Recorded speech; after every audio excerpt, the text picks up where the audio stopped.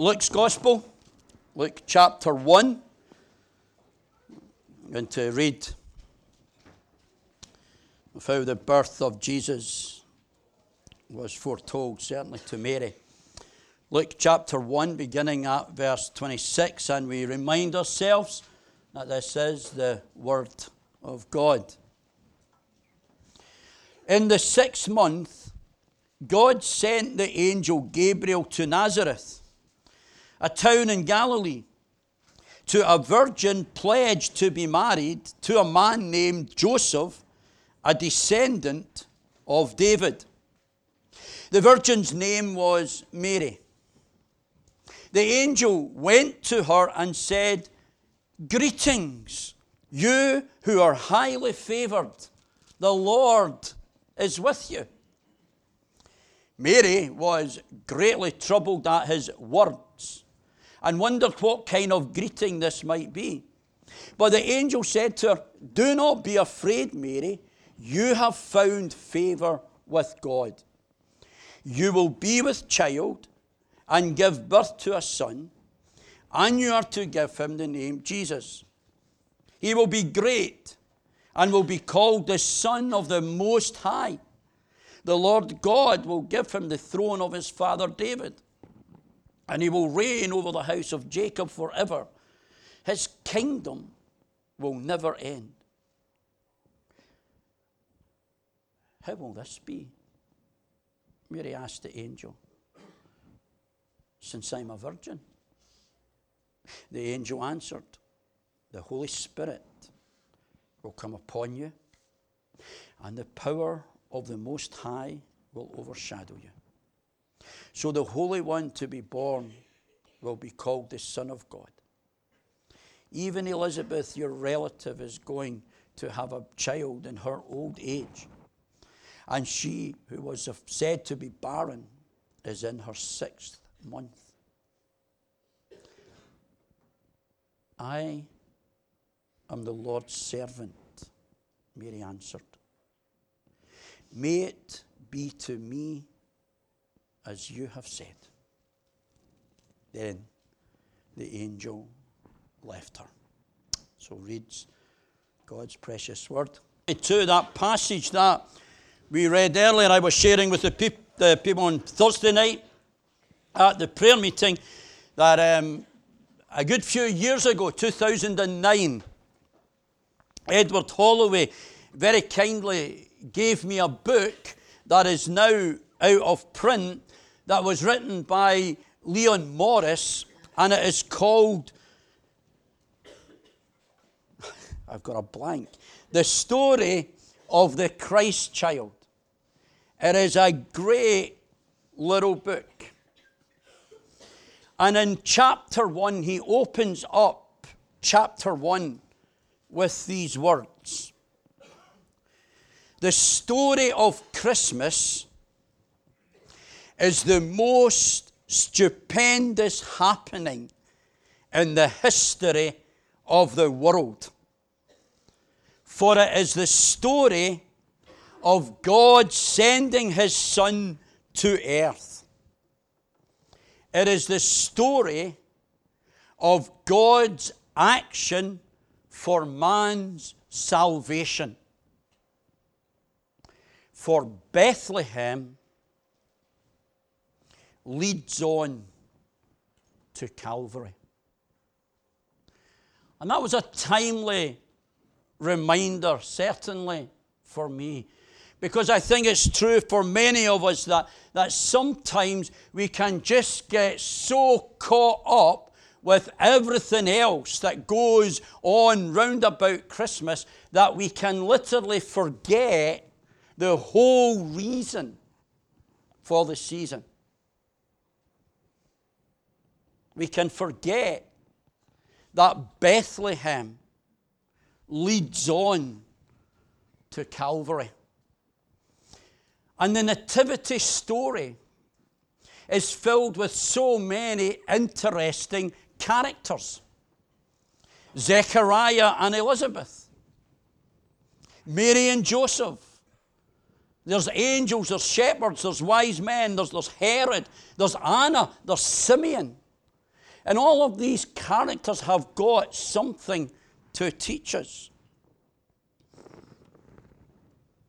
Something to remind us that, as Morris calls it, the most stupendous happening in the history of the world. I don't know if that's how you feel about Christmas or not, but I trust it is.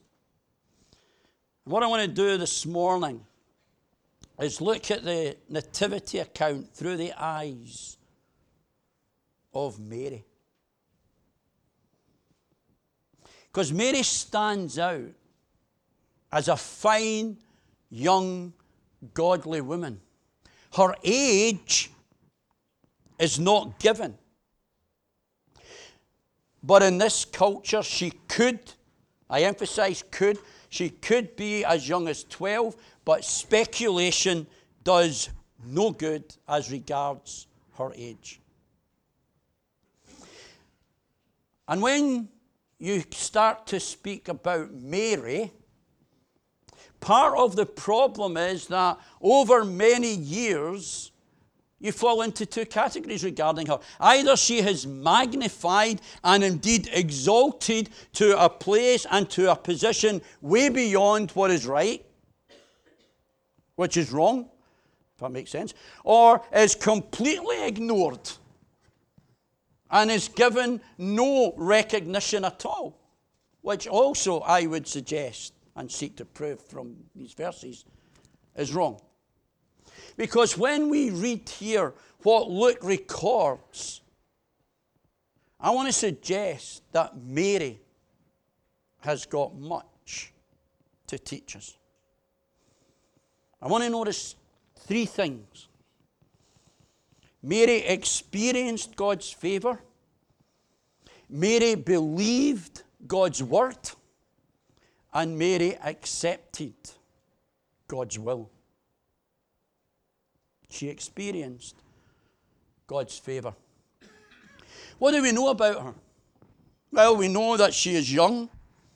We know that she is betrothed, engaged to be married, and that she comes from a bit of a kind of backwater place called Nazareth and from very humble roots. And here she is. On the day that Gabriel decides to visit, she is just going about her everyday business. Maybe she was beginning to plan and prepare for her wedding. And then an angel appears and brings a message and an announcement that will change this young lady's life forever and indeed the whole of humanity. The angel begins with greetings. And he assures Mary not only of God's favor, but also of the Lord's presence. Greetings, Mary. The Lord is with you.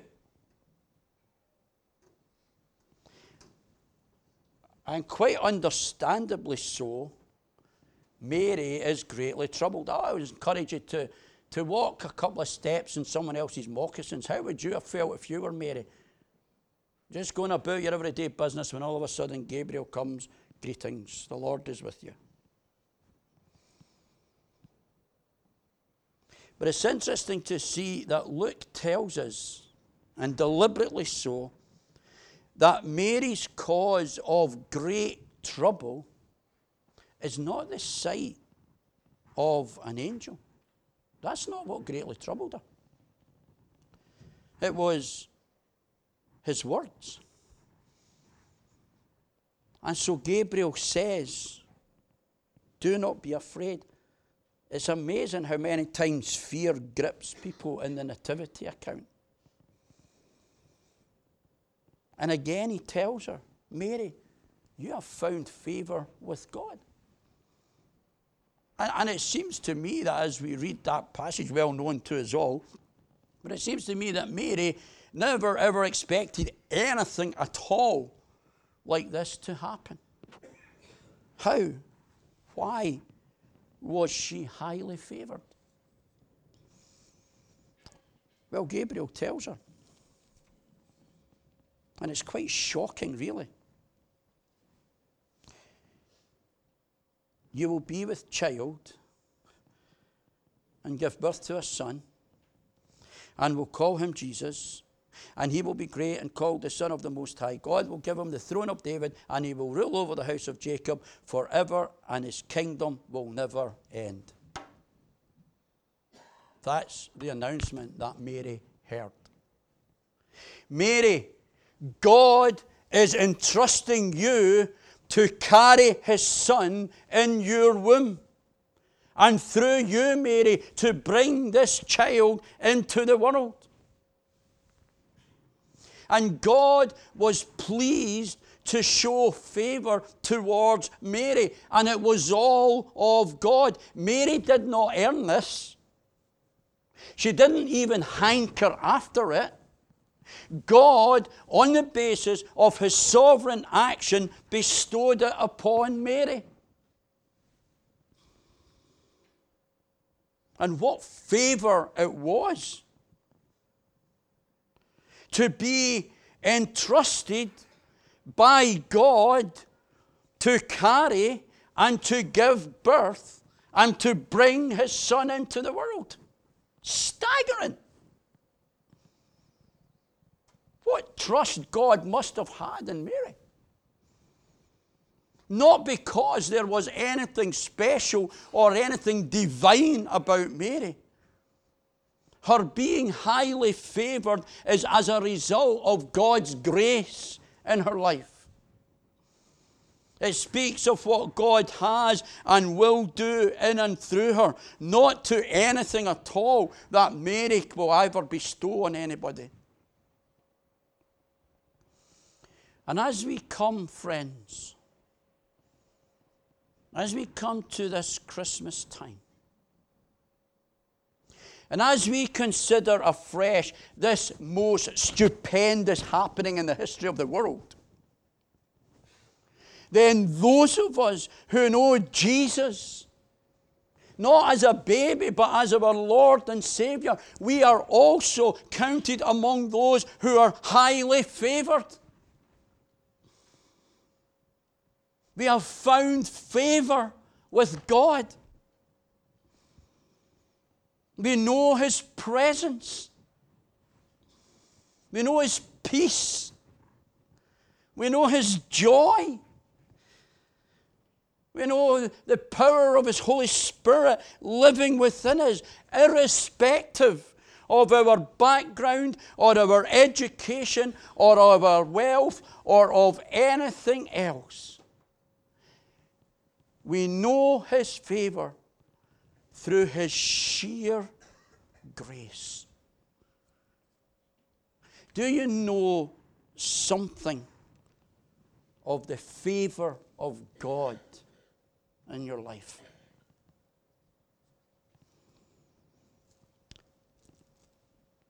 Mary,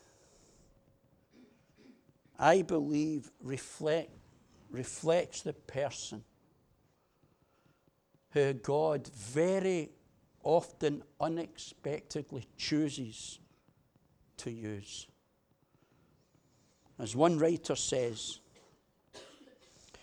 Mary brings nothing on her resume other than her availability and willingness to serve. And yes, it's true. Mary experienced God's favor in a special, once only way. But we can know and experience his favor and his presence on a daily basis. She experienced God's favor. But secondly, notice that Mary believed God's word. Gabriel was only the messenger. And kind of what a job he had.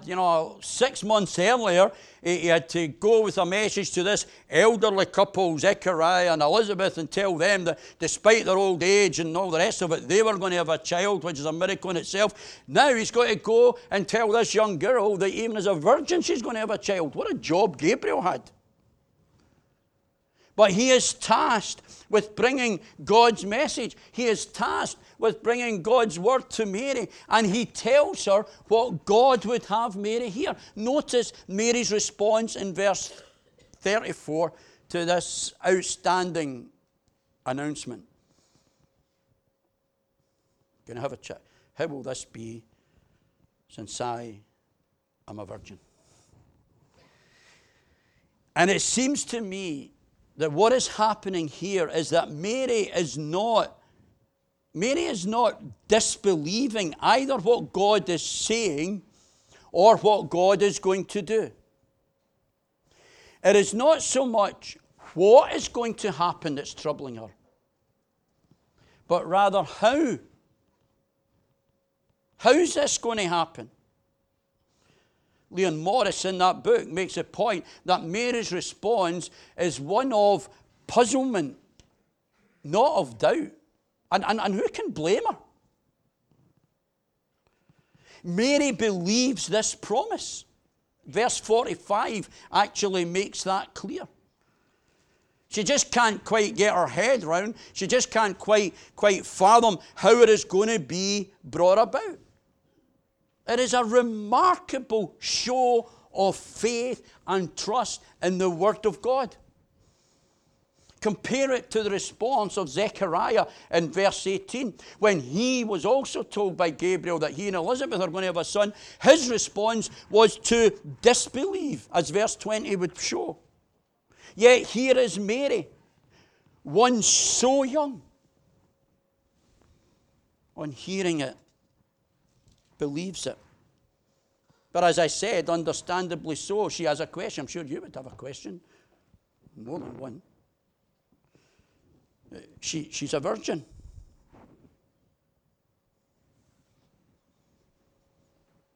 She's kept herself pure. Yes, she is betrothed, engaged to be married, which actually then meant almost as good as married. Yet up until now, up until this point, in her relationship with Joseph, and indeed, as Matthew makes clear at the end of chapter 1, she had no union, that is, she had no sexual intercourse with Joseph until after Jesus was born. Let me just kind of take a little sidestep here, friends, and let me just say that in this day and age of sexual promiscuity, where everything and anything goes, it is beholden upon the people of God, young and old, to live lives of purity and of holiness. Joseph and Mary stand as a good, godly example to any young couple preparing for marriage. Mary believes. She believes what God is saying to her, but she needs to know the how, because she knows that, well, one just doesn't become pregnant. And Gabriel has delivered the message. And if we are honest, crazy as it seems, Mary believes it, but she wants to know more. That's what lies behind the house, not a doubt. She knows she's lived a pure life. She knows she's a virgin. She knows how babies are made. So she asks, and the angel answered. And again, let me just sidestep a little bit and say it is not wrong to question. Doubt, disbelieve, yes, but not to question. Read the book of Psalms. They're full of questions to God. And so Mary asks. What a conversation that must have been between the two. We just read these stories. We know them so well. You imagine this conversation going on between Mary and Gabriel. She asks how it will be, and Gabriel tells her. The Holy Spirit will come upon you, and the power of the Most High will overshadow you, and the one born will be called the Son of God. And that's it. That's all she's told. That's all we're told. And if Luke, who, as we know from the introduction of his gospel, searched all things carefully, and if you remember, is a doctor, if he doesn't go into any detail about the how of the virgin birth, other than to say it is the work of the Holy Spirit, then who am I to try and detail it? But the need to believe it is essential. It is one of the fundamental, non-negotiable truths of the Christian faith. And as Mary has heard this message, as she has believed this message, as she has asked about the how, we see that Gabriel gives her a sign of encouragement. God often does that when we take him at his word. And he tells her that Elizabeth, her aged relative, is now 6 months pregnant because nothing is impossible with God.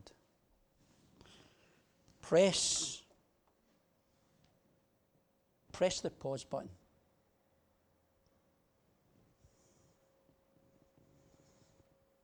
What are you going through just now?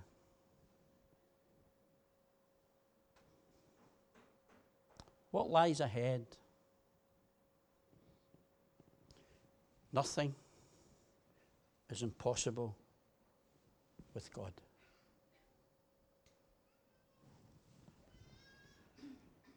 You see, like Mary, we are also called to believe God's word, to take God at his word, to stand on every promise of his word. Because God has not changed, brothers and sisters. And still today, there is nothing that is impossible with God. Nothing. He is the author of life. All life comes from him. And like Mary, we need to hold on to that. We need to believe his word. Because you don't need me up here telling you to know that sadly we live in a day and in an age when the word of God is maligned and when it is shoved aside. And in some places where it is just outright denied, including the virgin birth.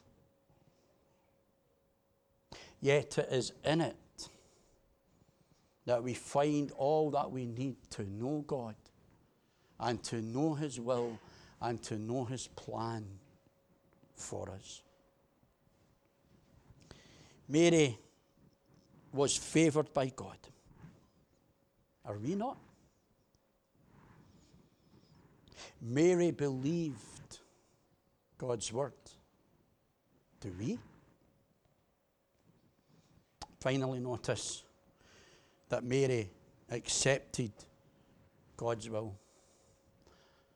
I have to say, I find it hard in all the scripture to find more words of commitment than what Mary stresses in verse 38. I find them truly, truly staggering. Notice what she says. I am the Lord's servant. May it be to me as you have said. What if we all took that attitude?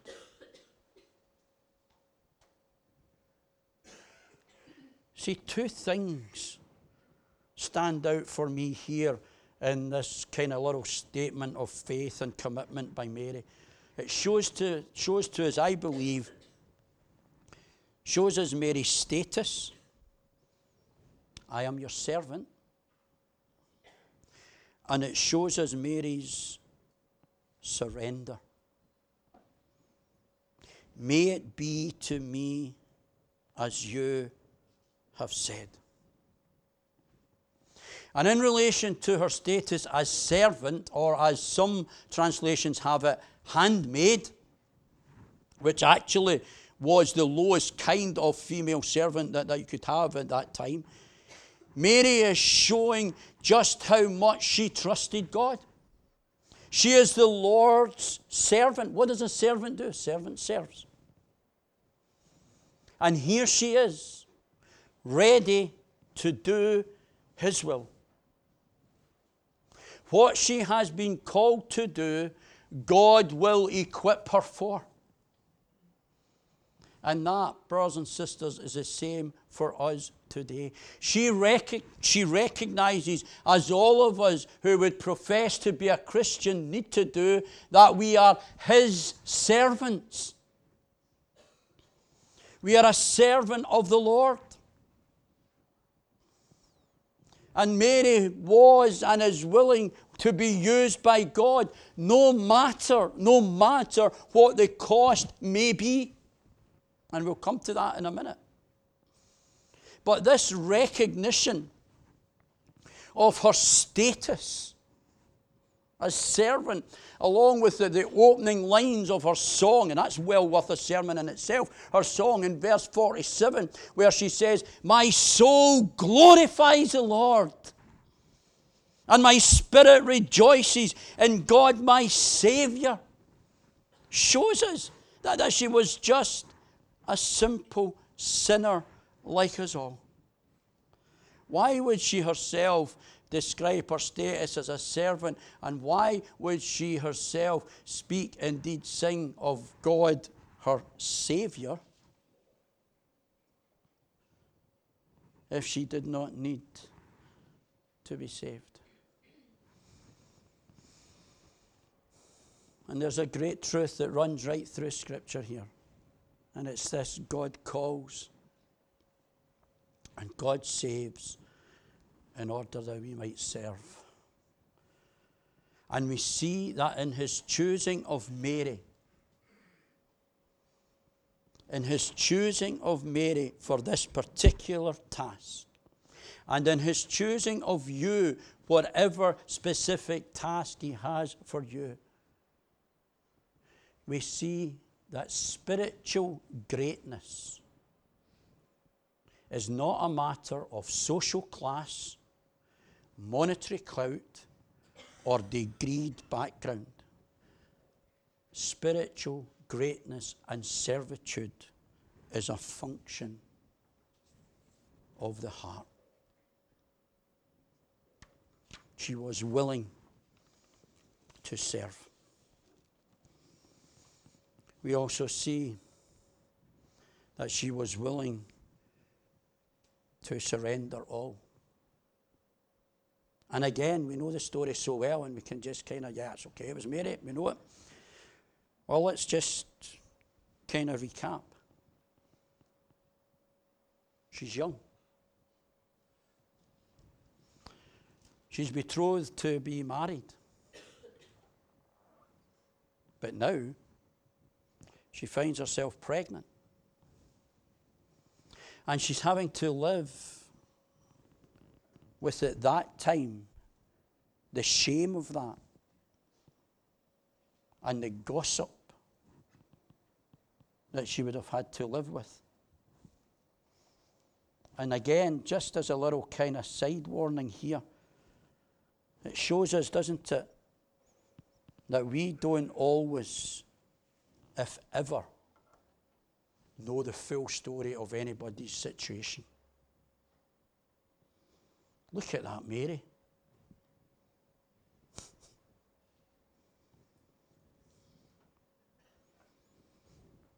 We also know, don't we, from Matthew's account, that Joseph on hearing of this pregnancy, and put yourself in Joseph's situation, on hearing about this pregnancy, he has in mind to divorce her. And let me just say that Joseph also comes young, godly man. And what this shows us, brothers and sisters, is that this surrendering to God's will for Mary was going to be costly. Her reputation, her coming marriage was all up in the air. It cost her to surrender all. What does it cost us to surrender all?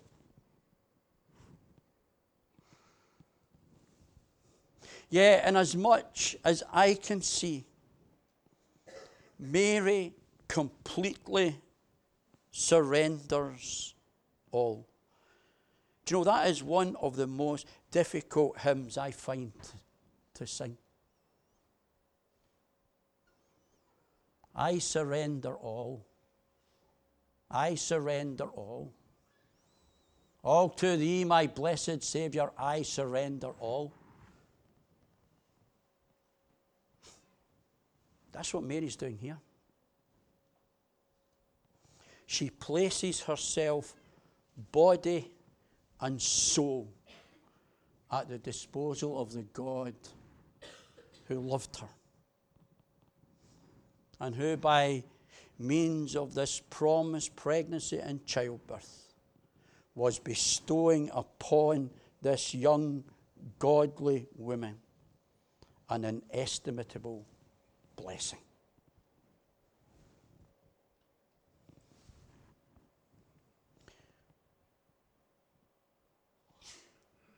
That is where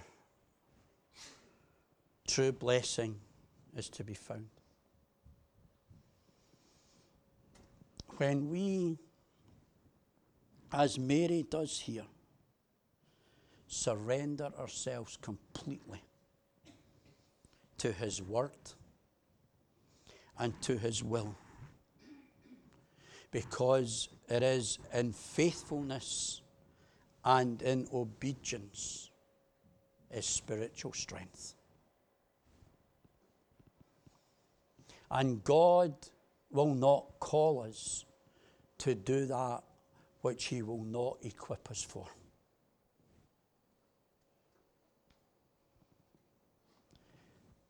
Mary experienced God's favor. Mary believed God's word. And Mary accepted God's will. Let us go and be like Mary. Let's pray.